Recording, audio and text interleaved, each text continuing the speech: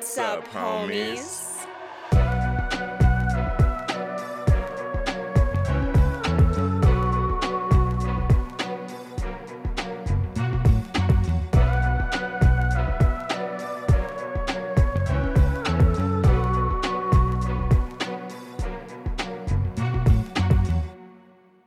Happy Halloween, homies. I'm Erica. And I'm Roshane.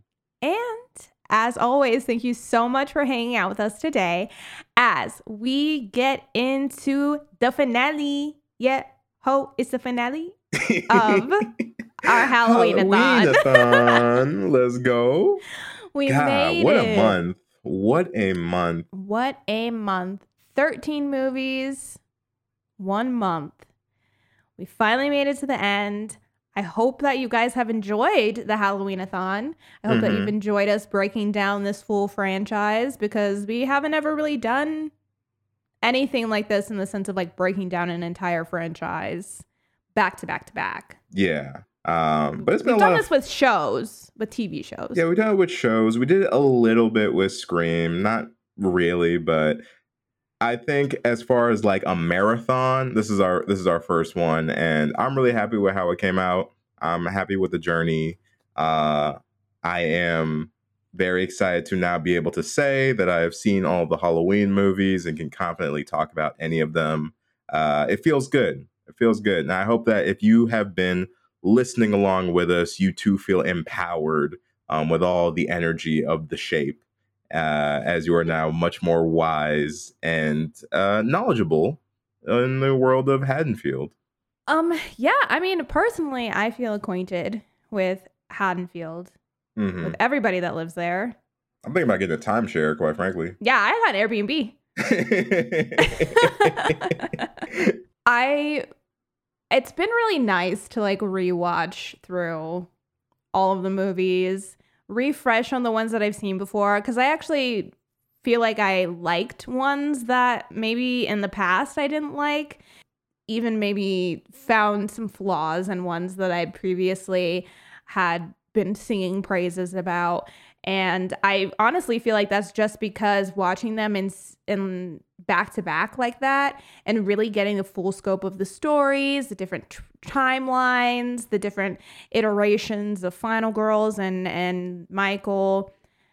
It's been I feel like it's a very different experience watching them back to back than maybe just handpicking, oh, I'm just going to watch this one or I'm going to just watch this one. Because like for Halloween 5, for instance, I feel like is one a lot of times that I was like, I'll just watch this one by itself. But going from 4 to 5, I feel like made me really realize how good 4 is and how much of a dip 5 is. And you know, just things like that. And even with the Rob Zombie ones, I don't ever really remember having any feelings one way or the other about those movies. But going back and rewatching them, I feel like I realized there are qualities about them that I like more than I recall liking. And of course, things about them that I don't. But watching all of these movies so close together and having conversations about them has, I will say, made me, I think, appreciate the Halloween movies more than I have. Because I think if you would have asked me before if this was a franchise that I loved or hated, I really wouldn't have any feelings one way or the other. Probably lean more towards like, but I don't think I really ever had like huge feelings about the Halloween franchise, not in the way that I do now that I've basically broken down every single one of them. Right. No, I agree with you. And if you listen back to our first episode on this marathon too, I let you guys know that the Halloween franchise wasn't one that I was checking forward to too much. But after this experience, it has a very dear place in my heart now. Like I do feel very much connected to this universe and to the franchise as a whole.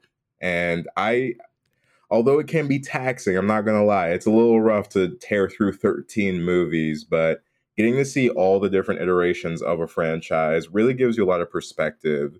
And I think watching them in quick succession allows that perspective to stay fresh. And for me, I think that's like my best way of figuring out my feelings about franchises as wholes. Because I think sometimes when you put time in between certain ones, your feelings or your thoughts can wane. Whereas I feel like when you watch them like this, you really get to like sit in those thoughts. Like I have thought about nothing except Halloween, Haddonfield, Michael Myers, and Laurie Strode for the past month. So like my brain is just riddled with thoughts about the franchise and theories and all this stuff. And it was a lot of fun. And I'm happy that I went down this route. And I now understand all the Halloween fans out there. I get it. I get why y'all like this franchise because it deserves its praise. It is a very, very fun series of movies, and it was a blast to watch them all. We do have a small bone to pick, though. Why are these movies scattered all over various streaming services? Yes. Can we fix that? Please, somebody monopolize these movies and put them on a streaming service, because the amount of treasure hunting that we had to do, the amount of scouring the internet to try and stream these movies, is absolutely ridiculous. Like, and okay, maybe we were a little naive, a little optimistic coming into things. And I will kind of take some of the blame for that, because I remember thinking, when I say thinking, I mean being so sure, so confident that all of these movies were either on Peacock or on Shudder. And I don't know what happened, because so some of them are on Peacock, some of them are on Shudder, some of them are on HBO Max, and then the rest of them you have to rent unless you have AMC Plus or whatever that streaming service is. That seems to be the one that has the majority of them, because I ended up having to rent much more than I thought. And the thing that was frustrating was I ended up having to rent all of the ones that like if I wouldn't have wanted to pay money for. Like all the ones that I like are easily readily available on streaming, but I would rather pay money to rewatch those than pay money to watch Curse, because I don't want to pay for that. And I feel like even like obviously Halloween Ends is on Peacock, so I guess that's why I assumed that they maybe had a deal since the new Halloween's come out on there. But even, I mean, Halloween Kills is on HBO for some reason. Yeah, they're all over the place. They're so scattered. And I don't know how many subscription services I started this month with, but best believe I have too many at this point. And I'm going to have to be cleaning house once we're done with the podcast. Like I have Peacock Plus now. Peacock Plus, AMC Plus. I didn't I was one of the few that didn't have HBO Max before this month started, but I best believe I have it now. I mean, the way that I was scrounging through every streaming service I have, being like, do you have Rob Zombie's Halloween? Do you have Resurrection? And no, none of them did. So, you know, it's fine if you're not doing what we're doing and not watching all of them, it's probably fine. But if you're wanting to watch all of them, just be prepared to rent some. But luckily, Halloween Ends is on, like I said, Peacock. It's streaming as well as in theaters. That's where I watched it. I watched it on streaming. Yeah, same here. Okay, cool. So that luckily was super easy. I was happy about that at least. And one final little announcement at the time that you guys will be hearing this episode. I got married yesterday. If everything went according to plan. I mean, hopefully. And if everything went according to plan. The homies were also together for a little bit. And got to hang out. So from me and all the homies, I suppose, early congratulations, or now officially congratulations to the newlyweds. Thanks. We're all happy for you, Erica. But yeah, just thought I'd let you guys know. Very exciting Halloween stuff going on over here on my end of this, on the place, the planet, the earth, the states.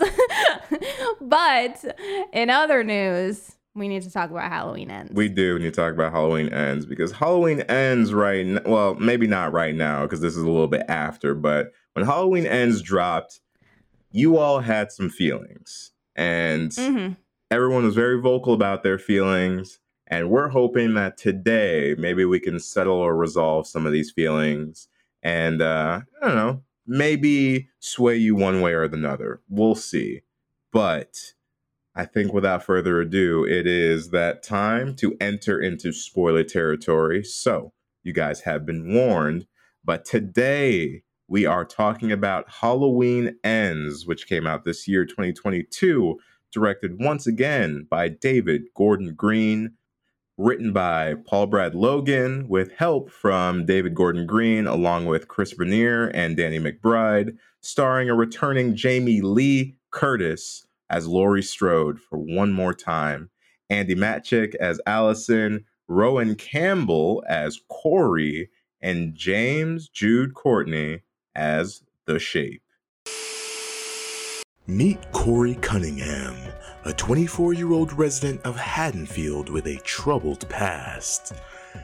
After accidentally killing the young boy he was babysitting 3 years prior, the citizens of Haddon have ostracized Corey. Ravaged by constant insults and bullying, Corey is all but done with Haddonfield. That is, until he meets Allison, granddaughter of Laurie Strode.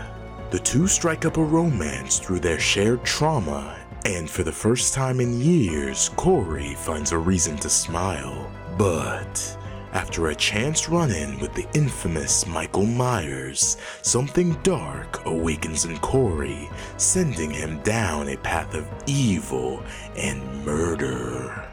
Insert raining children, delinquent marching bands, and blood-soaked romances here. Our film concludes with Laurie trying to save Allison from the dangers of her new boyfriend, and Laurie's longtime nemesis finding a friend in Corey. Also, are you the psycho or the freak show? Roll credits. Halloween has ended. Yes, it officially has. in Haddonfield. We are finally packing it up and packing it out. At least I think so. I mean, I don't know. It's kind of feeling that way. Yeah, I think for at least Blumhouse, this trilogy, this is definitely the end of this trilogy. Right. Now, whether they do something else with the Halloween franchise, like a new spin-off or a new reboot, remake, what have you, that remains to be seen. But as far as this trilogy goes, this is the end. Yes, it is. And as far as Laurie Strode's story, this is the end. Yeah, and specifically Jamie Lee Curtis's Laurie Strode as well. Right. She's slated to be, I'm done. This is the last one. No mas. That is it. And, like we mentioned at the beginning of this episode, there have been thoughts about Halloween Ends, most of them being negative. And I'm kind of curious, Erica, just before we even get into anything, where do you stand on the Battle of Halloween Ends?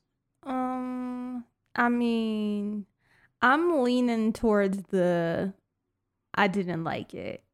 I'm definitely leaning more towards that side of the battle. That is winning out for me at the moment. Halloween Ends is one of those ones where I feel like as soon as it ended, I thought I need to talk about this because I have so many thoughts. Maybe once I talk it out, that I may kind of flicker over to the other side. But I don't know. At this moment in time, with what I was left with, I don't think I liked it. Okay.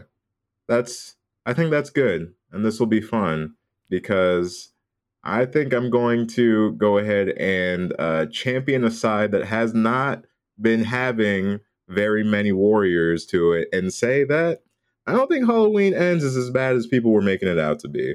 I'm not going to say it's perfect by any means, but the amount of flack that this movie was getting on the internet, I went into it expecting something terrible. And that is not what I found. I found something kind of interesting that piqued my interest. Yeah, here's the thing, because there's actually elements of this movie that I like. I just think that the story itself needed some heavy tweaking because I feel like I kind of agree with you in the sense of there's a lot here that I think is a good story, is a good foundation. But I just think that the way that it was done was not was not doing it for me. And so I agree. I don't think it's like the worst movie I've ever seen. And I honestly don't even think it's like, I feel like within the Halloween universe, I actually don't think it's a bad movie, but what I will agree with people on is it was a bad ending. This to me felt like a transition. And maybe that's what it is meant to be, but I don't think that the placement of this story was maybe the best. I almost feel like this movie could have gone where Kills was, and then they could have made up a whole new story for Ends. Okay. Interesting. All right. There's a lot to unpack there, and I want to get to all of it. So why don't we just go ahead and start it off. Erica, what's in your notebook? Well, my first note is almost 2 hours. That's my, because once again, like this movie is 2 hours long. Basically, it's long. It is. And it's now, granted, I don't know how much. I think Kills was maybe like 140, 145. But yeah, Halloween Ends is a long movie, and I guess it just surprised me when I pressed play and the bar popped up and I saw how long I had left in this movie. I was kind of not excited because it just seemed like a lot of time. And I didn't feel like, for a movie that's about like the final battle or what have you, I just couldn't imagine how that would need to last 2 hours. Yeah, so that threw me aback when I saw that. And a question, did you at any point watch the trailer for this? Because I did. Yes. Before going into it. Okay, you did? I did.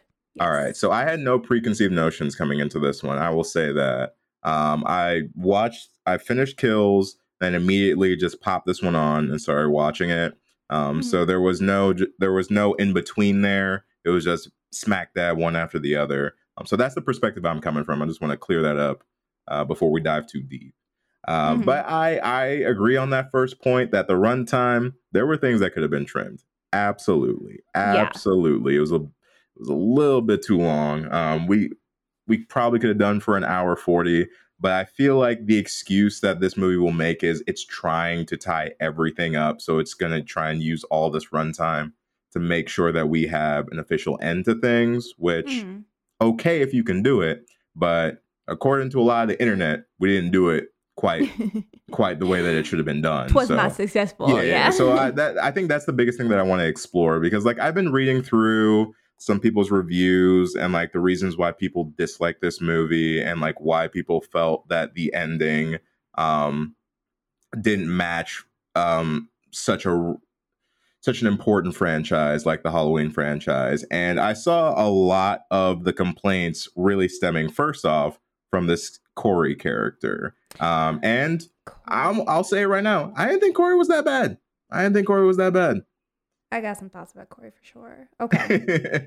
So first, to start with Corey, I liked this opening.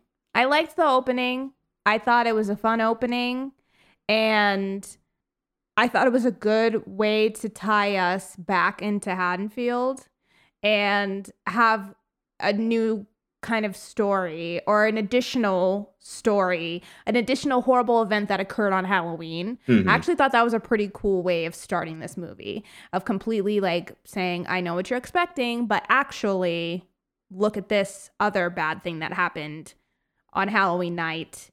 Okay, now we're gonna fly 4 years ahead.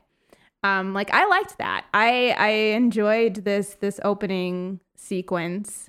For me, it worked, and I even liked the title card sequence with the pumpkins kind of like going in and out of each other. Yeah, I liked that as well. No, I agree. I really enjoyed the title card sequence because I really felt like that captured a lot of what the OG Halloweens did. But yeah, I like the whole dynamic here of like the prank gone wrong.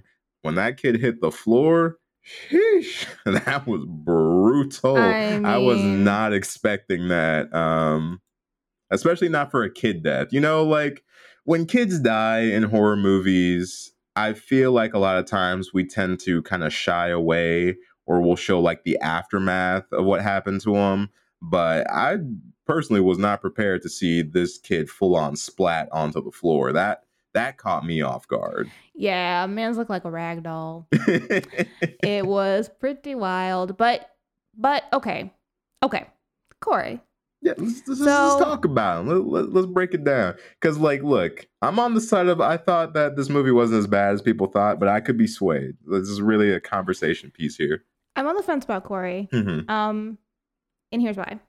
I actually thought, I was like, this is a cool idea that, okay, I'm gonna complain about two things at once here. Okay, go for it. Okay, so Corey, to me, I did not dislike this character and I did not dislike this story.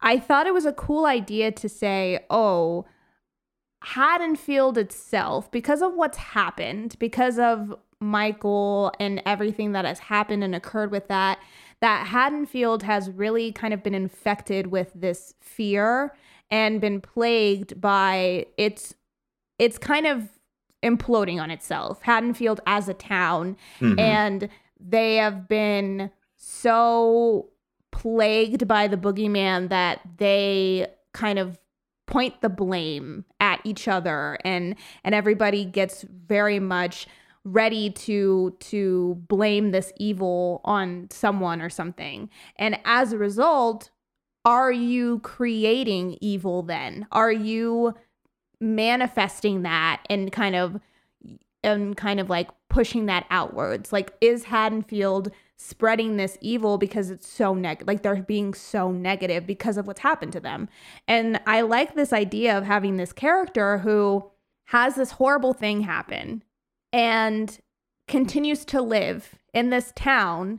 Not only that, but continues to live in a town that has been so plagued by horrible things happening on Halloween. And as a result, people have really kind of vilified this person and turned them into a monster. And I like this idea of, it's like, oh, you know, it's the shit, like evil doesn't go away. It kind of just moves from thing to thing. And so has Haddonfield created a monster in Corey because of how they have treated him, how they have responded to him, and what has happened to him? Is Haddonfield the thing that is cultivating this evil, or was Corey just always going to go down this path? Like, I like that kind of question. My issue with that, however, is I don't like the way that they did the actual exposition and how they actually showed that occurring, only because I think the Haddonfield that we're seeing now, it's full of, I don't like a single person in this movie. And so it was hard for me to sit there for almost 2 hours watching people that irritated the shit out of me, because everybody that is in Haddonfield now is the worst. Yeah. The worst. This is the worst version of Haddonfield I've ever seen. Every single person that speaks and lives in this town, besides like Laurie and Officer Hawkins, and I guess maybe Lindsay, are just so annoying to me. And I don't understand. It works for Corey, I will say. I do think that it makes sense that people would treat Corey that way. I don't understand why people are treating Laurie the way that they're treating her. That to me is a hell of a jump. To blame Laurie for Michael makes no sense to me. Like, even if you wanted to just fucking, if you were trying to leap from one point to the other and it was the biggest leap you've ever done, I still don't see how you would land on it's Laurie's fault that Michael was here. Considering, blame the police. Can we talk about the Haddonfield Police Department? If you're going to blame anybody, blame those people. I just don't understand how we went from the past movie where Laurie was like willing to almost go out and sacrifice herself to kill Michael, and how she just ended up in the hospital. Like, she wasn't doing anything. The crowd was the one that created this mob. Like, Tommy really was the one who created this mob. I don't understand how we got from there to now, where every time people see Laurie, they act like she broke Michael out of fucking prison. Hey, what you smiling about? What did you buy at the store? I'm sorry? I'm sorry. I'm sorry, I don't understand. Do you see what he did to my sister? He killed her husband, and he stabbed her, took her voice. She cannot speak because of you. You were her neighbor, and you don't even know her name, do you? You tempted and you provoked that man when you should have left him alone.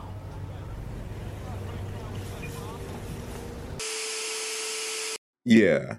And I agree with that. I do. I think that this notion that Lori holds some responsibility in all the tragedies that have happened in Haddonfield, and Haddonfield not being a very good place, are ideas that we've explored in past iterations, but they do stand out in this one. But I do kind of think there's some slight parallels with it makes no sense that Lori would be to blame for any of the things that Michael did, but in the same way that Corey isn't necessarily responsible for this kid's death. However, people have decided that he is responsible, and as we can see through everybody that lives in the town outside of Allison and maybe Corey's actual parents, everyone has ostracized him and made him this like demonic figure, and no one's mind can be changed about that.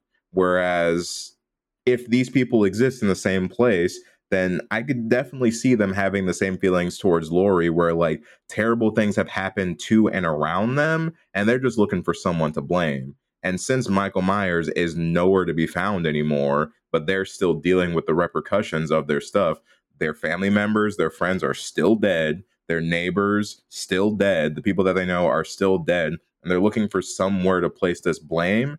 Where else are they going to put it other than on Lori and her family? Whether or not it makes sense or it's right, I think is a different conversation altogether. But the fact that these people want somebody to blame and they point the finger at Lori, I could see that.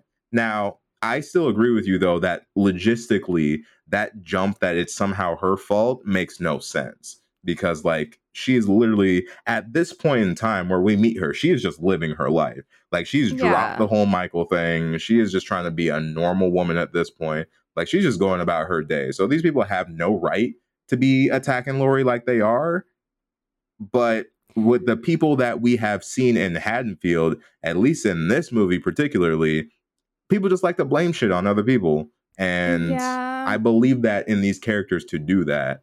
I guess the only thing about that is the difference between that is like Corey really, it's going off of his word, right? Like he says it was an accident, but nobody knows. True. It was an accident. We see it was an accident, but you could say, oh yeah, it was an accident. I pushed him. Whereas with Lori, it's like people know what happened. Mm-hmm. People know the truth. I guess where it feels weird to me is it's been 4 years. Mm-hmm. And so I'm confused on why some people almost act like it happened a year ago. Yeah. And then some people act like more time has passed.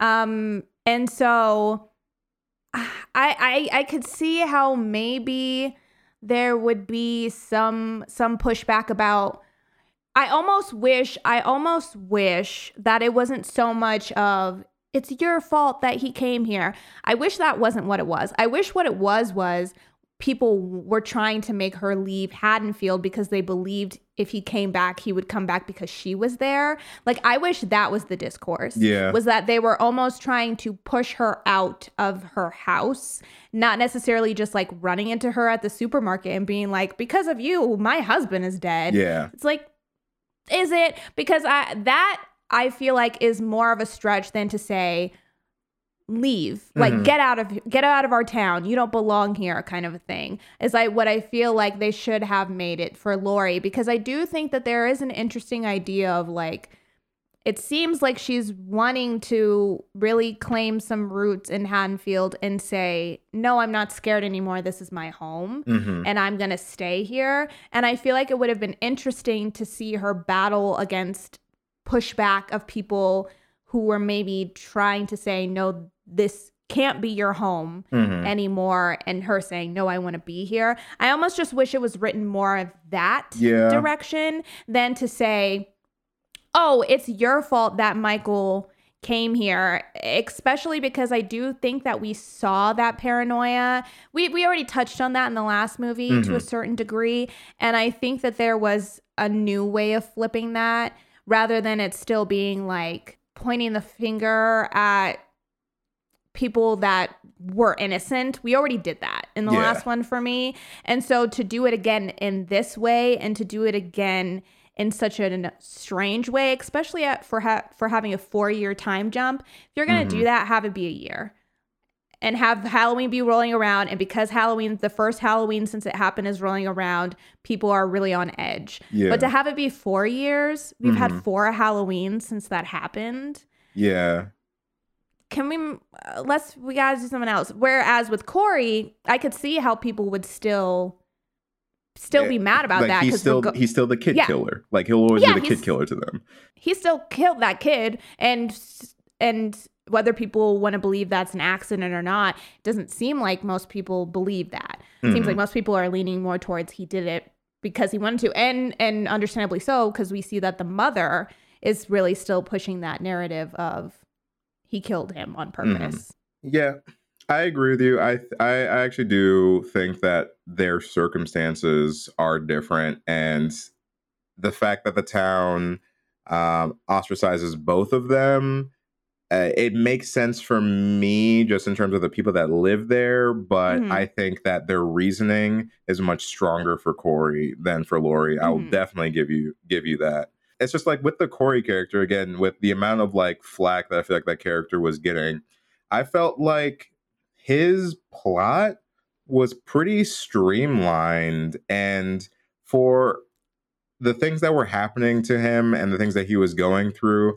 the fact that he ends up down this route of basically becoming a serial killer, it tracks for me. I think what was more an issue for me was not Corey, but it was really the things around Corey that didn't make sense or that weren't appropriately reacting to the story that Corey was going down. For instance, Allison's love story with Corey made no sense.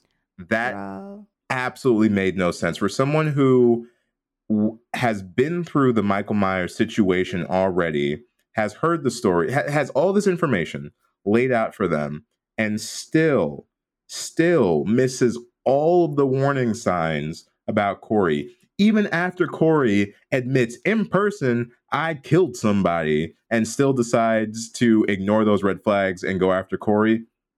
No amount of trauma bonding will allow me to excuse that relationship. I think that was such an absolute stretch. It was really weird. I think what they did, once again, they have a character they don't know what to do with. Allison in this movie is like Karen in the last movie, where they've built her story and then it feels like they hit a wall creatively and didn't know what else to do, and were trying to kind of figure out a way to tie the Strodes to Corey. That's what it feels like, is they were like, we need to have Corey connected to them in some way. And yeah, it's very bizarre. That whole storyline is very bizarre to me, because I can get behind Laurie and who she is now. I know some people didn't like that she's like kind of just living her life. Especially I was okay with it. I was fine with it because I know for some people it was because, you know, Michael is still out there. But for me, what it felt like is, I think with the death of her daughter and her granddaughter who is still alive, I think that Laurie just over the events had kind of discovered that it's better to at least maybe try and have some semblance of a normal life. And I don't think that she is this person. I don't think that she is this facade that she's putting out, but I do think that she is trying to be. I think she's trying to lean into this like, oh, I'm just going to stay home and bake and do all these things and write my story. I think that's who she wants to be, but I don't think she's necessarily like successfully being that, because she's never been that. Yeah, she's never been that before. I think she's trying to be better for Allison, for for her own mental health. I think she's like, I need to try and move on. And it's something her daughter wanted that she never did. And so I feel like in certain ways she's like fulfilling that for her post her death. Where I get a bit weird is I don't understand Allison's issue, because it's like she's fine being in Haddonfield, and then it kind of feels like maybe she's just staying in Haddonfield for Laurie, and then she's like ready to leave. She's frustrated. She hates it there. But they make it act as if Allison was never allowed to leave. That's not the impression I ever got. No. To me, it felt like if Allison wanted to leave, Laurie would have been okay with that. She wants her to have a life. It just feels like Allison maybe thinks that she can't. But the way that they play it, it makes it feel like Laurie was suffocating her in some manner, but they never wrote it that way. No. Laurie does not feel at all like she is overbearing in Allison's life. And so to even try and suggest that Allison is battling that is preposterous to me. And maybe it's meant to be that Corey is influencing Allison to think that way. But I just think their relationship moves so quickly. Allison gets invested so quickly that it feels as though I am seeing a brand new character. This is not an Allison that I've ever met before. No. And maybe that would be okay if this wasn't the final movie. But for this to be my last vision of Allison, girl, bye. I would be fine never seeing you again. Goodbye. Yeah, but that's what I mean. In that side of the relationship, like a lot of my issues come with what they did with the Allison character. And I just feel like she is very I don't know. She doesn't, like, you're right. She doesn't feel like the same character. It feels like someone took ideas of what she was and then rewrote her to fit this specific narrative. But I just don't feel like someone who has spent this much time with Laurie and subsequently Karen would be able to ignore all of these very glaring red flags with this guy that you just met. Like, just met, man. Yeah. It's been what? It's like a week that they know each other. Within the timeline of this movie, legitimately, it feels like it's a week of the course of their relationship, and she's ready to run away with him. Not only that, but he's exhibiting some very, very aggressive behavior that she is totally okay with writing off because he makes her feel something. Allison, maybe you should go skydiving if you feel something. Like, don't do this. Don't do this. Take up fire twirling or something. Yeah, get a new hobby. And not only that, it's like we also meet these characters that completely walk over Allison. It's just weird. It's weird to see her from where she was into now. And I get it. Like, her mom, maybe things have changed because both of her parents are gone and she's dealing with that. But once again, it's been 4 years. And I think that I just don't quite understand what she has grown into as someone who is, last we saw them, was pretty badass. I feel like feels like she's been beaten down. But so this ties into what you were saying about Corey, as you were saying, a lot of people were irritated. I think what it is because this really does feel like Corey's story. I think that's why people were upset, is because it felt like his story rather than him being introduced into the story and being like an auxiliary character. And I will say, I like what they do with Corey, but I kind of lean that way as well. I wish this was Allison's story and Corey was an element of it rather than the opposite. Because as it stands, Corey's story is the main and Allison is just a player in his story. That is fair, and I will definitely give you that one. I think that would have been a much stronger place to go off of, and it would have been more in line, I think, with the trilogy too, because at that point, then you would have basically gotten like a Laurie movie, a kinda Karen movie, barely, but kinda Karen movie, and then an Allison movie, and I think it would have hit that trifecta very well.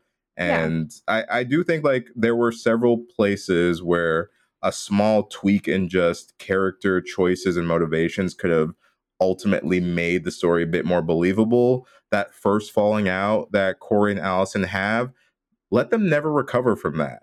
Let that be the catalyst that sets Corey over the edge, where he's like, I had this nice thing. Finally, I finally had a good thing and I fucked it up. And now I've got nothing to lose, right? Yeah. Like, the fact that she still goes with him after that, it's far-fetched to me.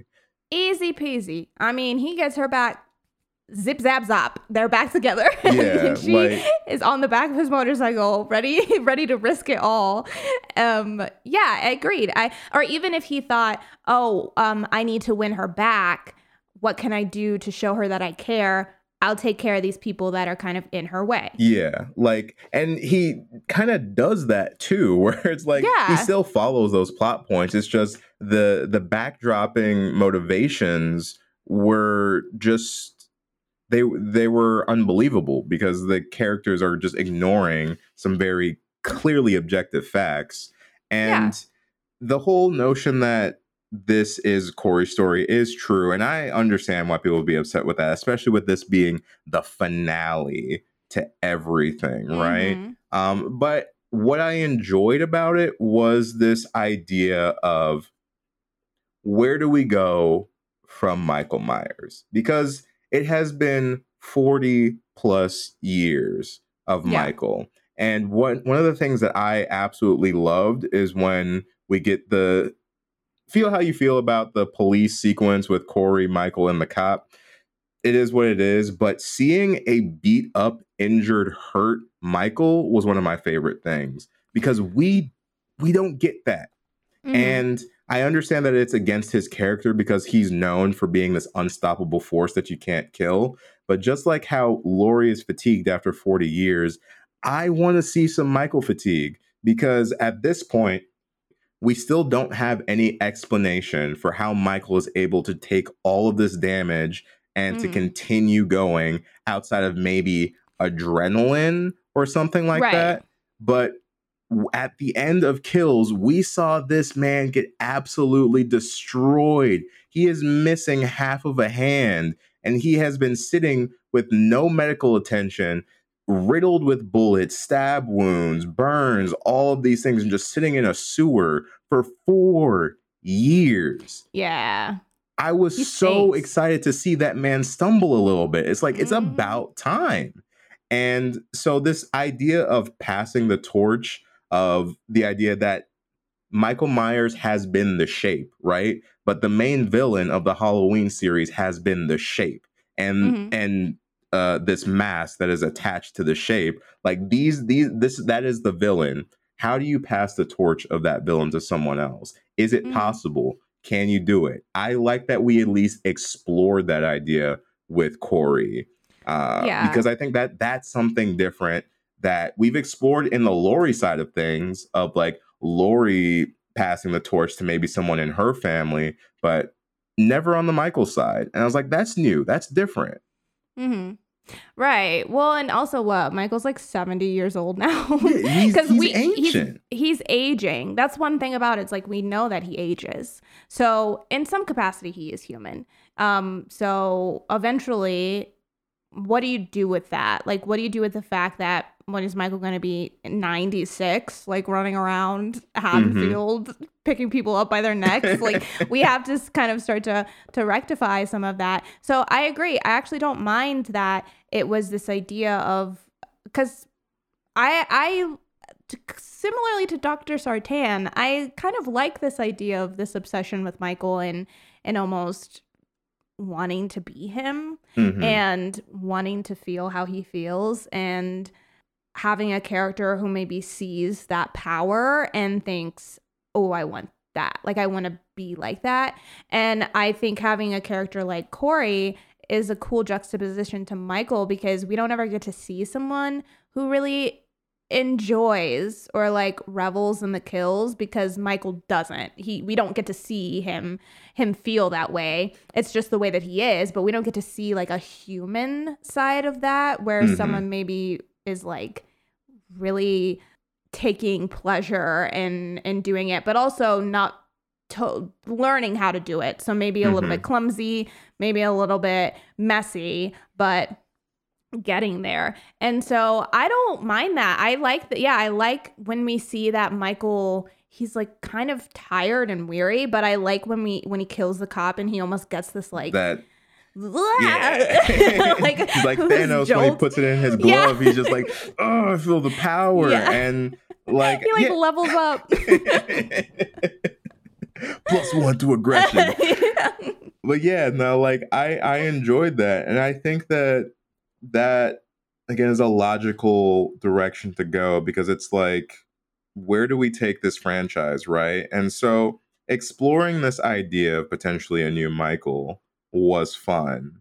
But on the flip side, I see how that can upset people, because at this point, we have basically sidelined Laurie and Michael. And like they're there, but they're kind of just set pieces for what's supposed to be their final movie. And I understand that upsetting a lot of people, because you probably went into this expecting a lot more of both of them. Yeah. Well, not only that, but the trailer is completely misleading. I mean, the trailer really makes it seem like this is the Laurie and Michael show. Mm-hmm. And so to have that and go into this, and now you're like, who is this Corey guy? I would be pissed. And also too, so like Michael's not in this movie too much. I honestly don't mind that, because I actually prefer when we see less of Michael.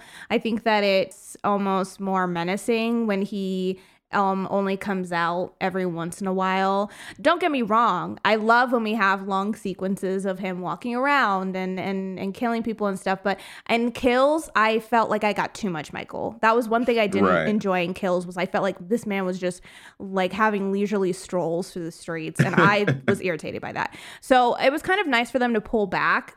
Did they pull back too much? I mean, that depends on who you are and how you feel about it. For me, I didn't mind it. However, all of that being said, even enjoying this Corey story for the most part, I don't like what they did with it, because I feel like when they got to a point where he like just took over and kind of took Michael's mask and did all of that, I didn't get it. I didn't understand why we got to that point. I felt like I preferred it when they were kind of working in tandem. And then if he had just kind of gone off on his own and did his own thing and decided, you know what, I don't need Michael anymore, I'm going to kill these kids on my own, and kept his mask. I liked the Scarecrow mask, honestly. I thought it was actually kind of cool. And I feel like it reminded me of young Michael with the clown mask and how eventually you become this persona. But right now, I don't think that's what Corey is. I don't know. I just thought it was like a little bit ridiculous that they fought for the mask and he took it and he went and did it. I was like, dude, just go kill. Why do you need the mask? Why everybody's shook about this mask? Don't they sell this in Haddonfield? Isn't that the whole thing? It's just a mask that they bought at the local Halloween shop. Like, you can get this shit on clearance. Go buy it. Put some dirt on it if you want it to look weathered. But why? Okay, whatever. But I feel like I would have preferred the Corey story if A, it was Allison's story, and B, Corey was a little bit more mysterious. It's very clear to us what's going on. It's very clear to us the path he's going down, what he's doing, where he's at. We're consistently following him. I wish we had a little bit more ambiguity about his whereabouts, what parts he played in the killings, like what he was doing at times. And I also wish, as a result of that, maybe having a little bit more ambiguity, I feel like we could have done more with Laurie, and we could have really played on this idea of, is Corey bad, or have I just gotten to a point where I assume the worst in everybody? Am I now did Michael get into my head so much that now I see evil in people that maybe I shouldn't see? Especially because from outside perspective, Laurie and Corey are both the freak shows, the outsiders. They're two people who should be very similar, who should kind of find solace in each other. I think it would have been interesting to see her almost do what people have done to her and like think the worst of Corey, but not really be sure. And then maybe it's this question of like, oh, is Laurie right? Or is she losing it? And then we do find confirmation later on that yes, she's right. But I feel like to know the whole time that she is right, then you're just irritated with Allison. You're like freaking pissed off because she is being annoying. Corey's like, every time Corey comes around, you want Laurie to do something to figure it out. But I feel like, especially when she like breaks into the house and she's sitting there, I feel like that could have been a really interesting confrontation if we were a little bit ambiguous on Corey. And it was almost like, is he helping Michael because he's scared, like he doesn't know what else to do? Or is he helping Michael because he enjoys it? And then later we find out like, oh, he likes this. Like if we didn't know until that night when he goes off on his own and starts killing, like if that's when we found out like, oh shit, he likes this. Like I feel like there could have been something really interesting in that, but we just get so much of him that it almost becomes exhausting to me to see Corey every scene. And then I'm not going to lie, there was one point where like him and Michael, I think it's when him and Michael killed the doctor and the dentist and stuff. And then it cuts to Corey on his bike. I dead ass almost thought they were going to pan back and it was going to be Michael on the back of the bike. Yeah. I don't know. It just felt like it was going that way. Like, I was like, I don't get it. I don't get it. Playing Mr. Sandman. That was like, I literally wrote the note, what the fuck is going on? Because I literally thought they were going to pan over and Michael was going to be like holding his hips. Oh my God. Because at that point I had completely forgotten about Allison. I was like, oh yeah, they're in a relationship. Yeah, no, I hear you. And I think that there's definitely some ways that you could have played with that overall story. And yeah, maybe some ambiguity is what that character needed to make him easier to digest. I think so. Although I appreciate what the Corey story did, and I don't think I disliked it as much as other people did, I did also find faults in it. And I think one of the big missteps with him overall is just the conclusion of his story. With the mask thing, I think it would have been cool if he had his own unique mask, but I think perhaps they were afraid that if they spent this much time with this character and they never donned the mask, that people would be doubly upset that not only did they not get Michael Myers, but they didn't even get the fucking mask either. So I think maybe that could have played a role in it. I think this movie does two things as it's moving towards the end, but then strays into the other. I think at first we're going down this passing of the torch story of creating a new Michael Myers, a new shape, and then potentially the end of Laurie. And we get that through this Corey character. But then, right at the end, that gets swept under the rug, and we move back to the story of the final conflict between Michael and Laurie. And I think that's where the biggest misstep was. If we were going down this route, I needed you to go all the way. Have this man kill Laurie. Have him be the one that kills Laurie. And I know that's a hot take that probably would have upset a lot of people. But if you're like, how do we make something that's an equal threat to Michael Myers? Give us somebody who can actually take Laurie out. I don't know how he does it. I don't know how we get to that, but there's an option for you to push this, because then that gives motivation for Allison to jump into a different character arc and become the new Laurie. Perhaps it gives Michael some more fuel to be upset with Corey for taking that away from him, from taking that last kill from him. If you're gonna take Michael's identity, then I need you to fully take it, not just half take it and then give it back. I think that's what really upset me towards the end, because I think once he's got the mask and he's doing the kills, he's going around doing his thing, I enjoy watching him. But once we get to the confrontation with Laurie, it goes to this plot point that although he's doing a good job of imitating Michael, he can't be Michael. because he can't beat Laurie. And once he takes 2 bullets to the chest, that's a wrap for him. Like, he's not this immortal. Like, he is not Michael. He is not the Shape. And so it's like, we just spent this whole movie setting up that this man is going to be the new Michael, just to be like, nah, just playing. We're going to go back to the old story. I think that's where the biggest misstep was with that character. Yeah, it's like, it feels like 2 different movies at the end. It's like they are ending 2 totally different movies. And I don't think that Corey should have killed Laurie. I feel like if that would have happened, it would have been strange, only because Laurie is so ahead of him. She's so many steps ahead of him throughout this movie that it would have been weird. It would have been weird if he killed her, because she's too smart at this point in time.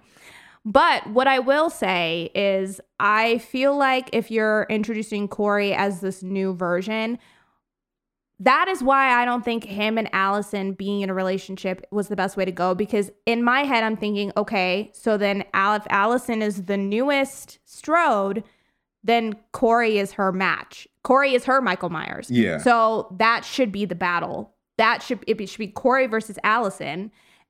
But you've established that Allison is so sprung off of Corey that that's not going to happen. There's no way they're going to fight, which is irritating, because I want to see somebody on even footing fight Corey. It can't be Laurie, because she's better than him. She simply is. Like, she can't be that, because she is on par with the original. Yeah. So if you're going to have a new one, then you have to have a new final girl who battles him, because otherwise it's too easy, which it is. It's too easy. We get this ending that's too easy, so then they have to do this big... We'll get to that, because that really pissed me off. But they have to do this big thing because it's too easy to kill Corey. So one thought that I had while you were mentioning the thing about the mask is... Or even if they had done it, so you have that whole scene in the junkyard with the kids, right? With the teenagers. And we know it's Corey. But what if we didn't know? What if they completely cut that scene where he took the mask from Michael, he goes to the junkyard dressed as Michael, and we think it's Michael. And then he still takes his mask off, and his dad sees him. That all still plays out the same. But that's also when we find out that it's Corey.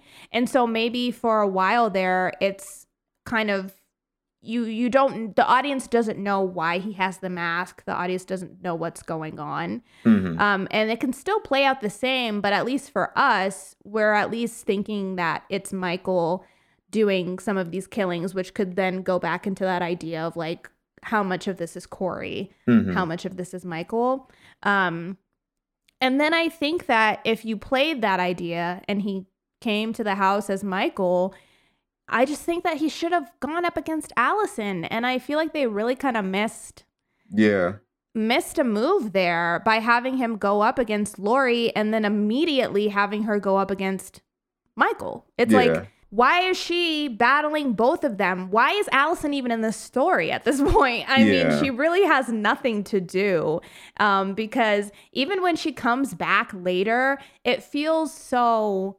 blah when she comes back to help Laurie, just because of what has preceded it. It's like, you literally thought your grandmother killed some guy just for fun and left her alone. And then, oh, now that you came back and helped her out, now I'm supposed to give a shit? Like, I really can't with you. Allison, me and you are not on good terms. And it's not your fault. They just didn't give you anything to do. Yeah, like, killing Laurie...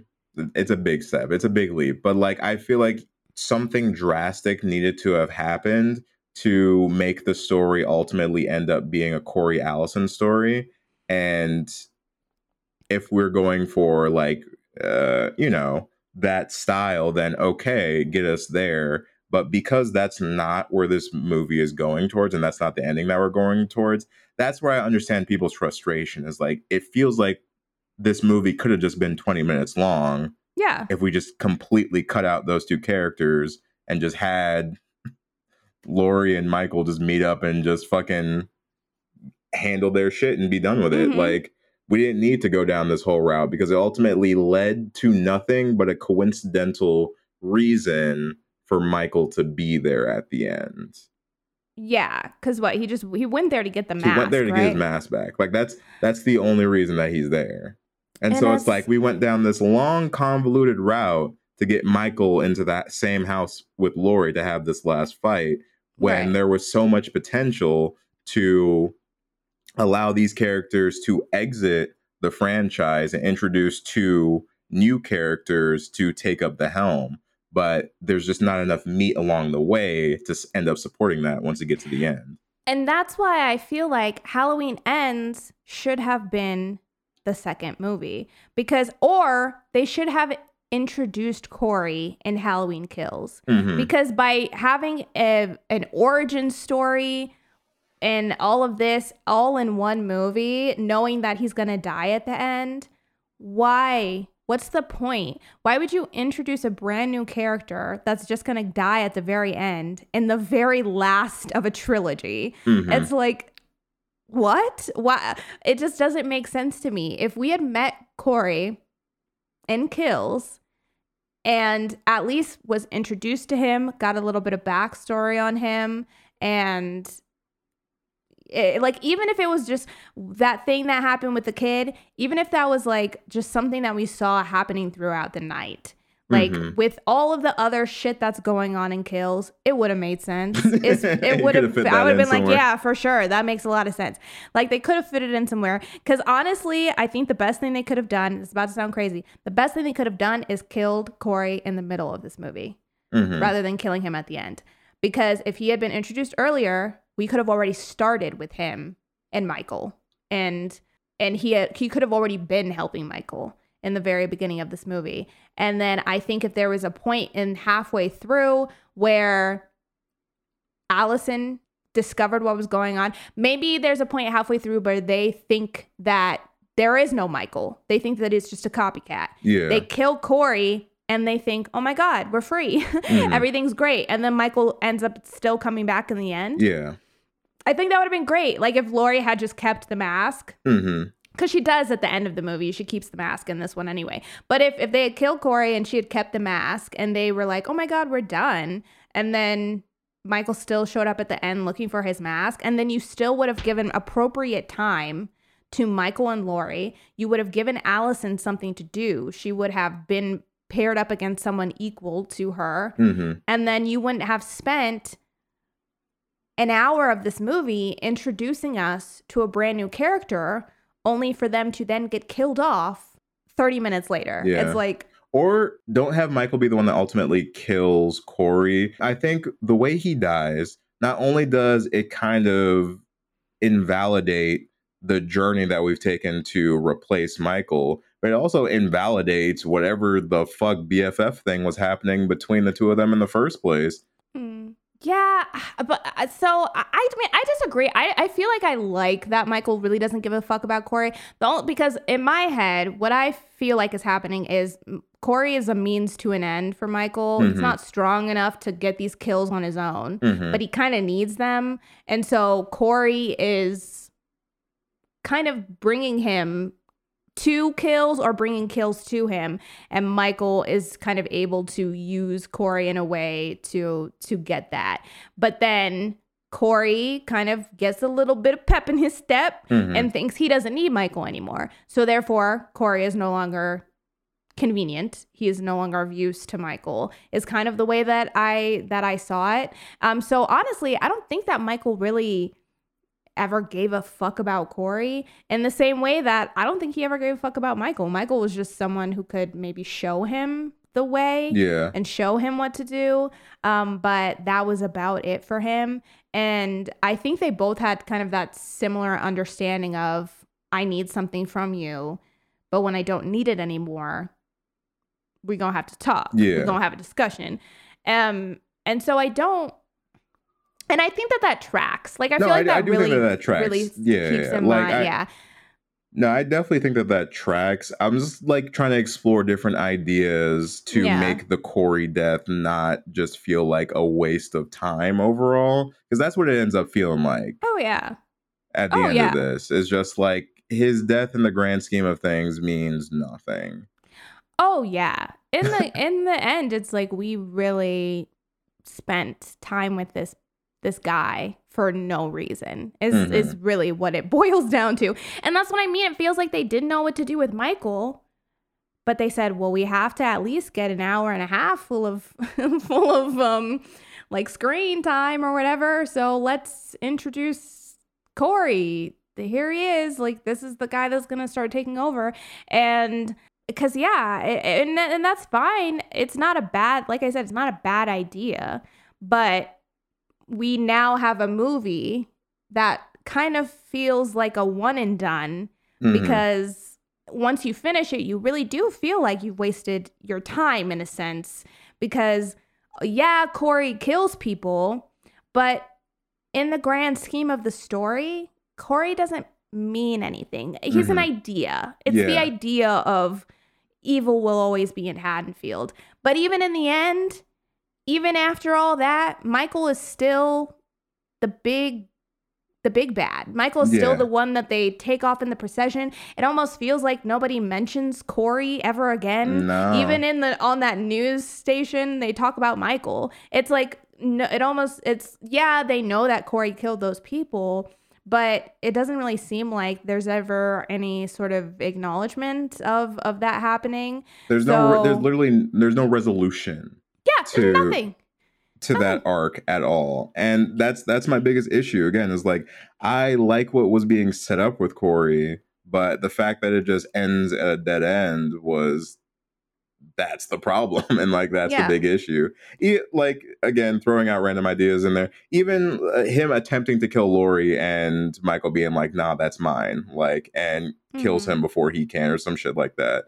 Like something to give his death some finality, or have Allison not come back. Have that she gets to kill Michael at the end, sure, but her relationship with her granddaughter is ruined. Something. Give me some reason for that character to exist, because I love the idea that you're going for, but in the end, didn't even matter.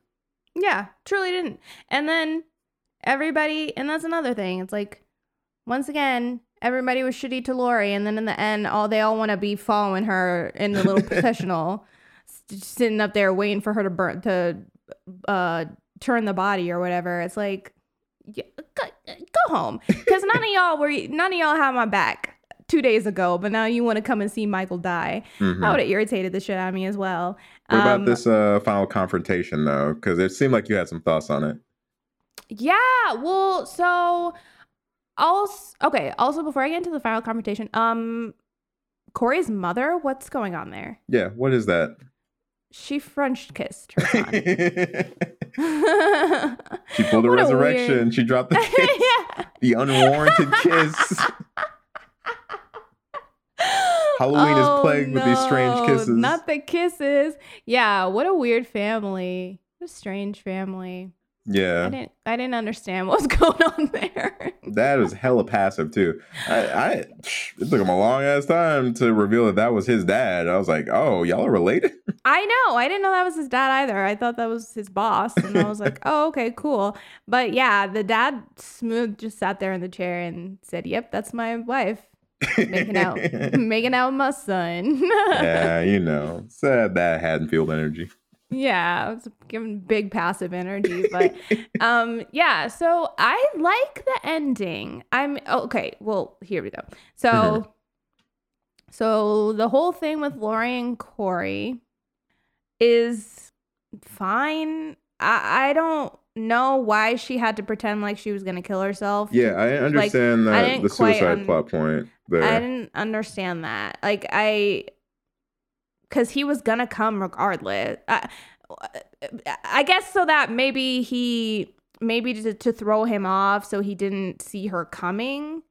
But at the same time, I'm like, couldn't you have just been in the room and he could have still opened the door and you could have just been standing there? Like, why'd you have to ruin a good pumpkin? Yeah, I mean, that was for us. Let's be real. Like, that whole sequence was for us. It was not for Corey. That was for the fans, I guess. So then she kills Corey, and Corey stabs himself in the neck, so this to me, oh God, it sucks, because I really do like this final fight between Michael and Laurie, but I was irritated through the whole thing because I just thought that whole thing with Allison was so frustrating. Mm-hmm. So frustrating. First of all, no, but you're not even going to ask why Corey is wearing Michael's overalls. Right.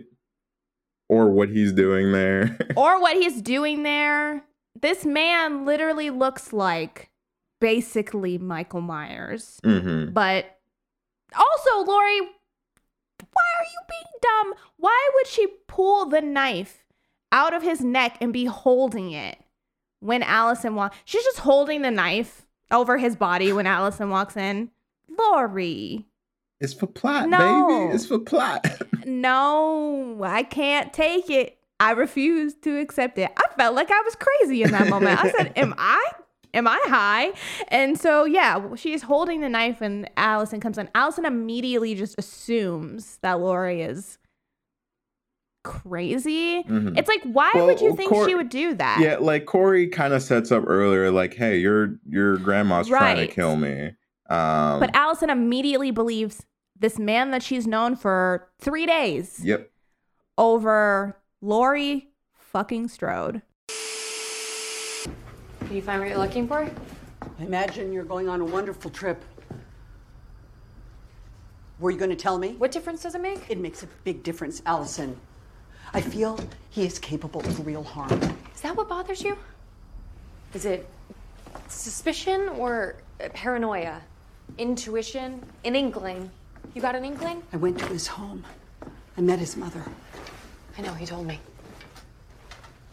So what, you're stalking him now? No. And you're threatening him. What did you say to him? I see the same thing in him that I saw in Michael. Michael Myers is who you are. You're not listening to me, Allison. I am trying to protect you. I don't want your protection. But you can have a good life, Allison. A good life. Just not with him.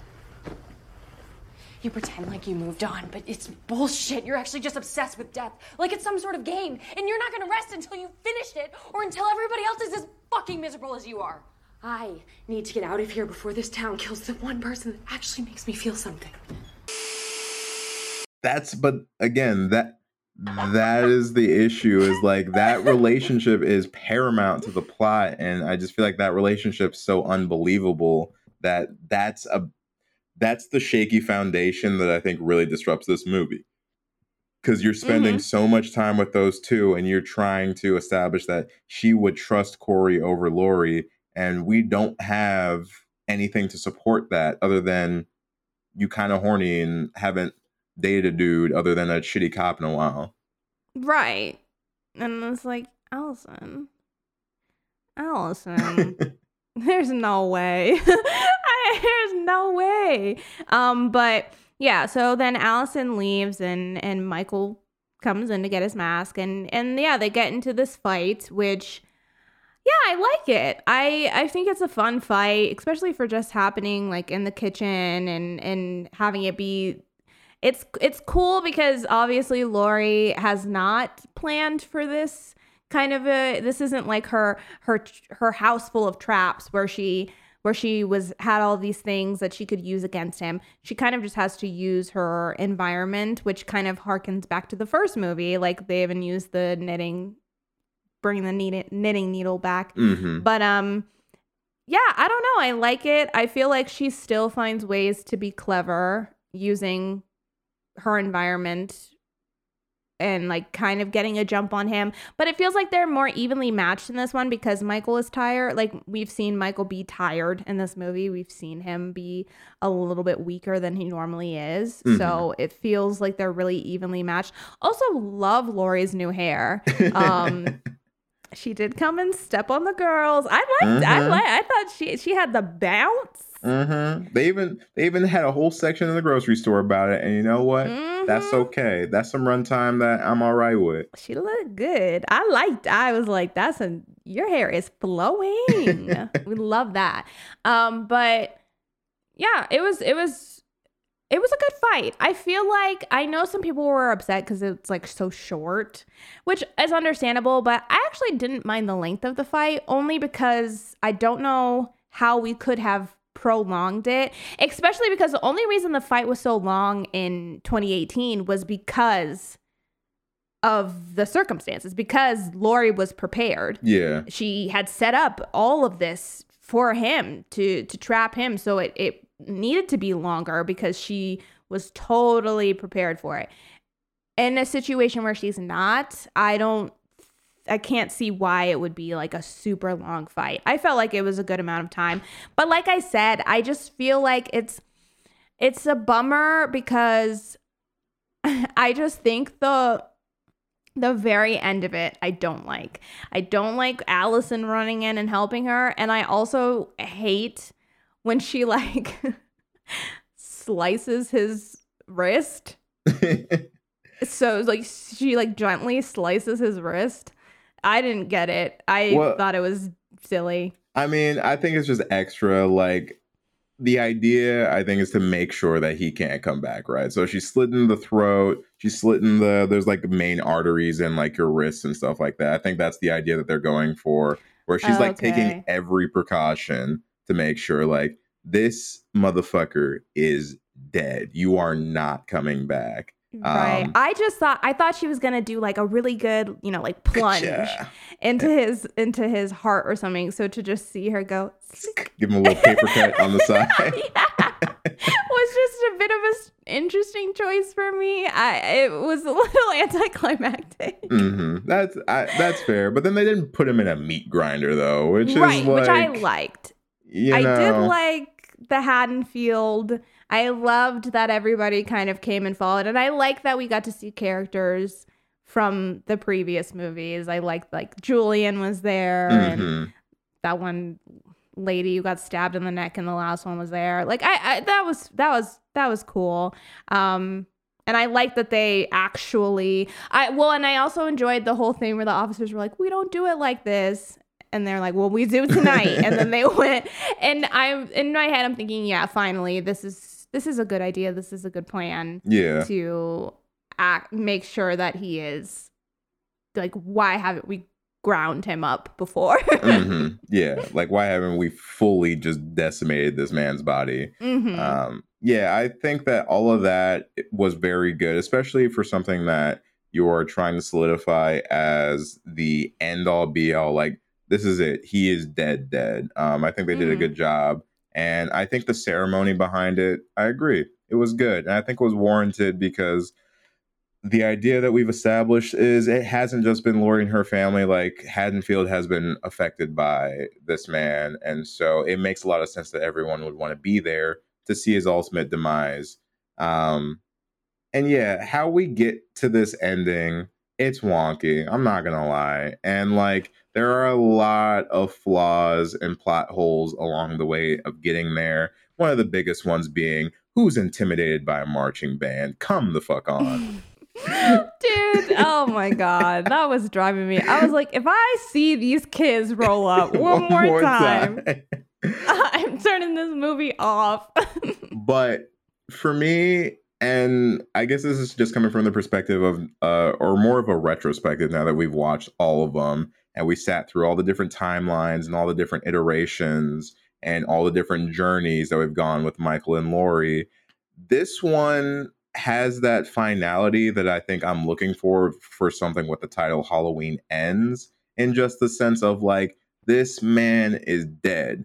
And that fact, I think that fact is another one outside of the whole Corey debacle and the relationship that was upsetting people, is this idea of like, how are you going to like kill off Michael? And it's like, it's been 44 years of Halloween. Like, either we do need to take a different direction with this franchise, or he's got to die. Like, at some point, he has to die.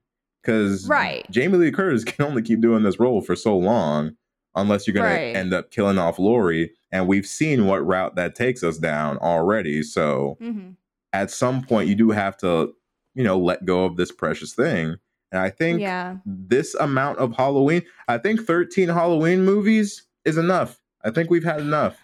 Yeah, I think so too. And honestly, if they wanted to keep going with Halloweens, I think now is the time to pull a season of The Witch. Like, start doing anthologies, start doing movies that are just set on Halloween, but are all different stories, which is another thing where I almost feel like Corey would have been perfect for that if they would have done if they would have started to do new Halloween stories every time, if they had waited to use Corey for that first story, that I feel like would have been the perfect kind of way to start fresh and maybe ease out of the serial killer aspect into some different elements.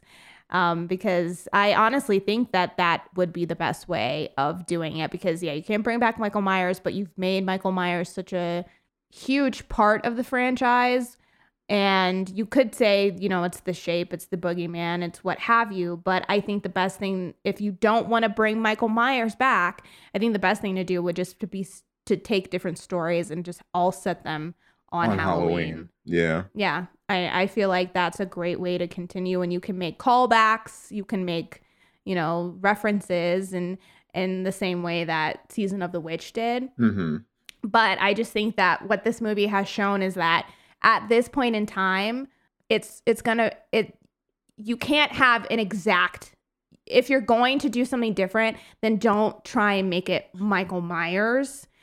Just do something different. That's why I feel like if it was Corey and he had kept his own mask on and was doing his own thing and it was like a new Shape, I honestly feel like it would have been taken better. But by trying to have him be Michael Myers, I think that is not gonna play in the way that they thought it was gonna play. People don't want to see some new kid be Michael Myers. They want, and especially in the same movie that already has Michael Myers. Yeah. Just make it something different, but keep that Halloween element to it. Yeah. And I do think that they understand that in some capacity. I do. And I think that is why they had Corey lose, because they knew that we cannot just give him the mask and have him take up the mantle of Michael Myers. I think they knew. And they did what they thought would be the best step in terms of just, going down that route, but being like, we're with you guys. We don't think that this will work either. But we talked about it multiple times now, but it just seems like a misstep across the board for most people. And so ultimately you get this character that had some potential and some ideas that had some great potential, but overall felt wasted in the grand scheme of this particular movie. And now another point I do want to make before, we end up heading out is that after watching all of these, I still got to say this trilogy was the most succinct amount of Halloween plot line that I think I experienced throughout most of them. From beginning, middle, and end of one of these timelines, this was the most enjoyable one for me. Gotcha. I would say, I think after watching all of them, I think honestly for me, it's still going to be, I don't know, it might still be the Thorns, only because although those get ridiculous, I think I just prefer the story of those altogether. I think as far as the characters go and the Michael that we get goes, I think that those ones kind of all hold some of my favorites within the series. Obviously the only outlier for that would be H2O, but is also great, but then at the same time I don't think Resurrection is a great ending for that one either. So yeah, I think after watching, although I think this one, as far as having a through line of a story, I think this one is the most successful, mainly because it literally is just back to back to back, same characters, blah, blah, blah.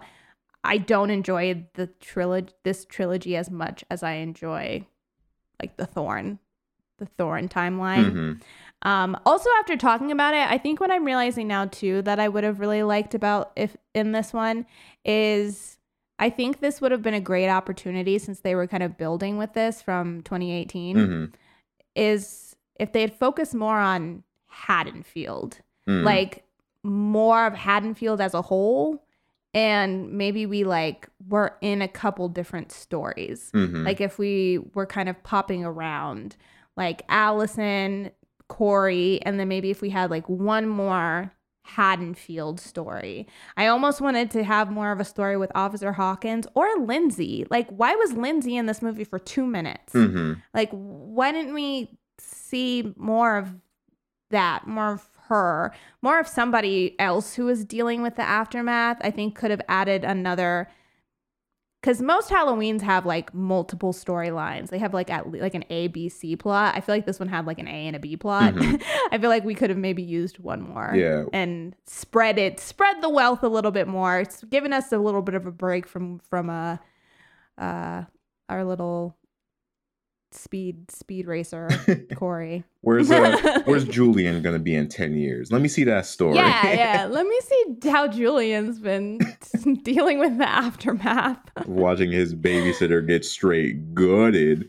Truly. Or even like a parent. We've never really gotten the point of view of a parent whose kid maybe got murdered previously. Like maybe if we saw Vicky's dad, and maybe if he was like super obsessed with Michael, and like maybe if he was going and like trying to find Michael, and then his storyline crossed with Corey, or like something like that, I feel like would have been maybe interesting. Just spread it out. We never quite get to see Haddonfield in the scope that I'm wanting to see Haddonfield. That's fair. And again, there are different ways that you can still play around with the idea of Halloween to like rejuvenate the franchise and do something different with it. Like, it doesn't have to die here with Michael.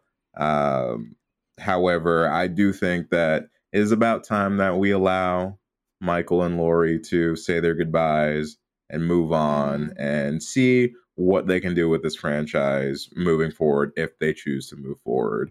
And even if they don't, it's been a wild fucking ride. There have been some fantastic movies along the way. There have been some questionable movies along the way. But all in all, the Halloween franchise as a whole, I think, is a powerhouse that has cemented itself in cinema history. And I know we're probably talking about it live on the stream, but if you had to pick a favorite, do you has that changed for you over this watch, or do you think?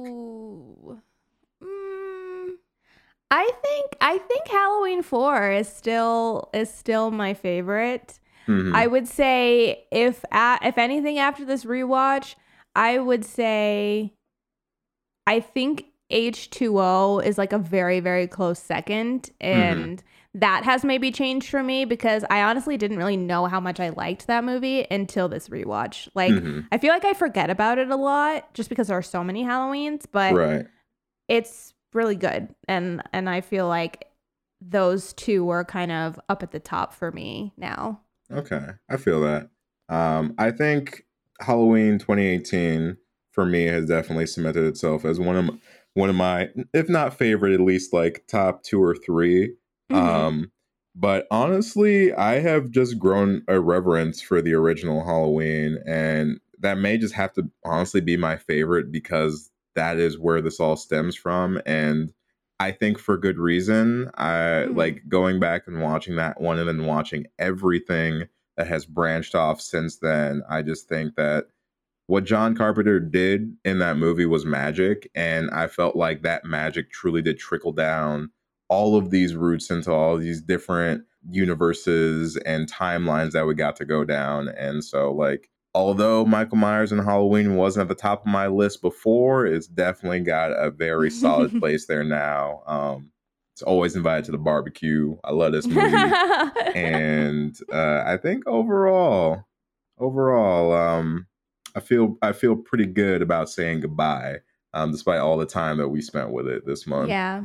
But I suppose since we are doing a full breakdown, it is only proper that we still rate Halloween Ends on our scale.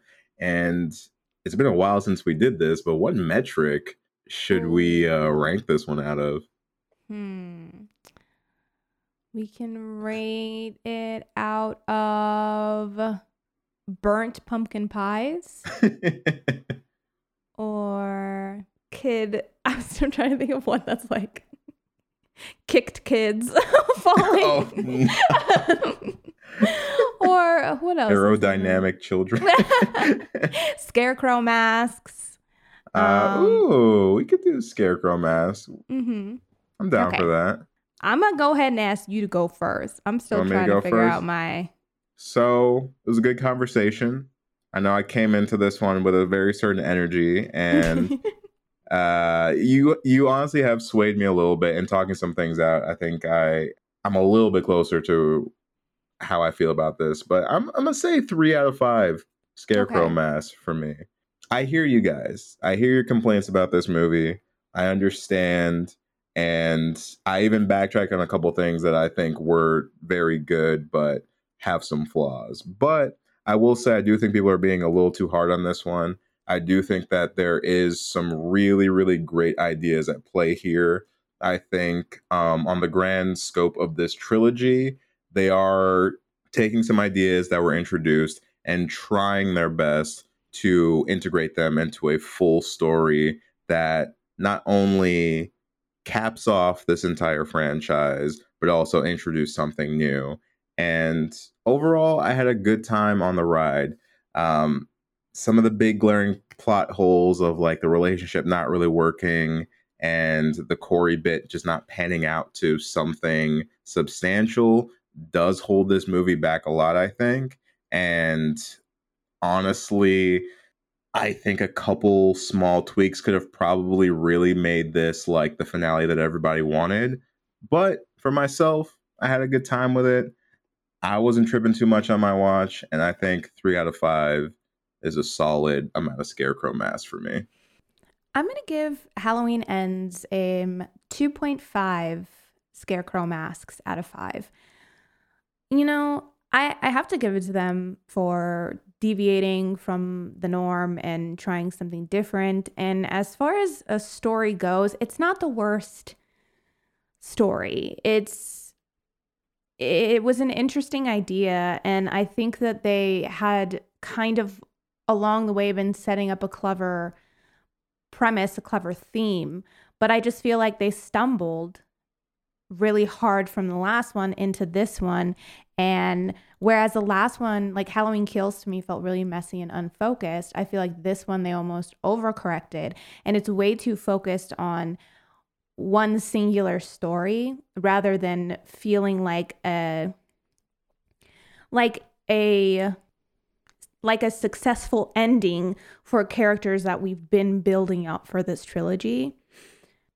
Like Corey's descent into madness was I liked that. It was fun. It was cool to see inside the mind of the killer. We don't often get to see that in Halloween. We don't really get to see what's going on with Michael. So although I did enjoy that, I just feel like for this movie, for being the ending, to have that be your ending feels strange to me. It feels like I was thrown a filler episode in a season of already established characters.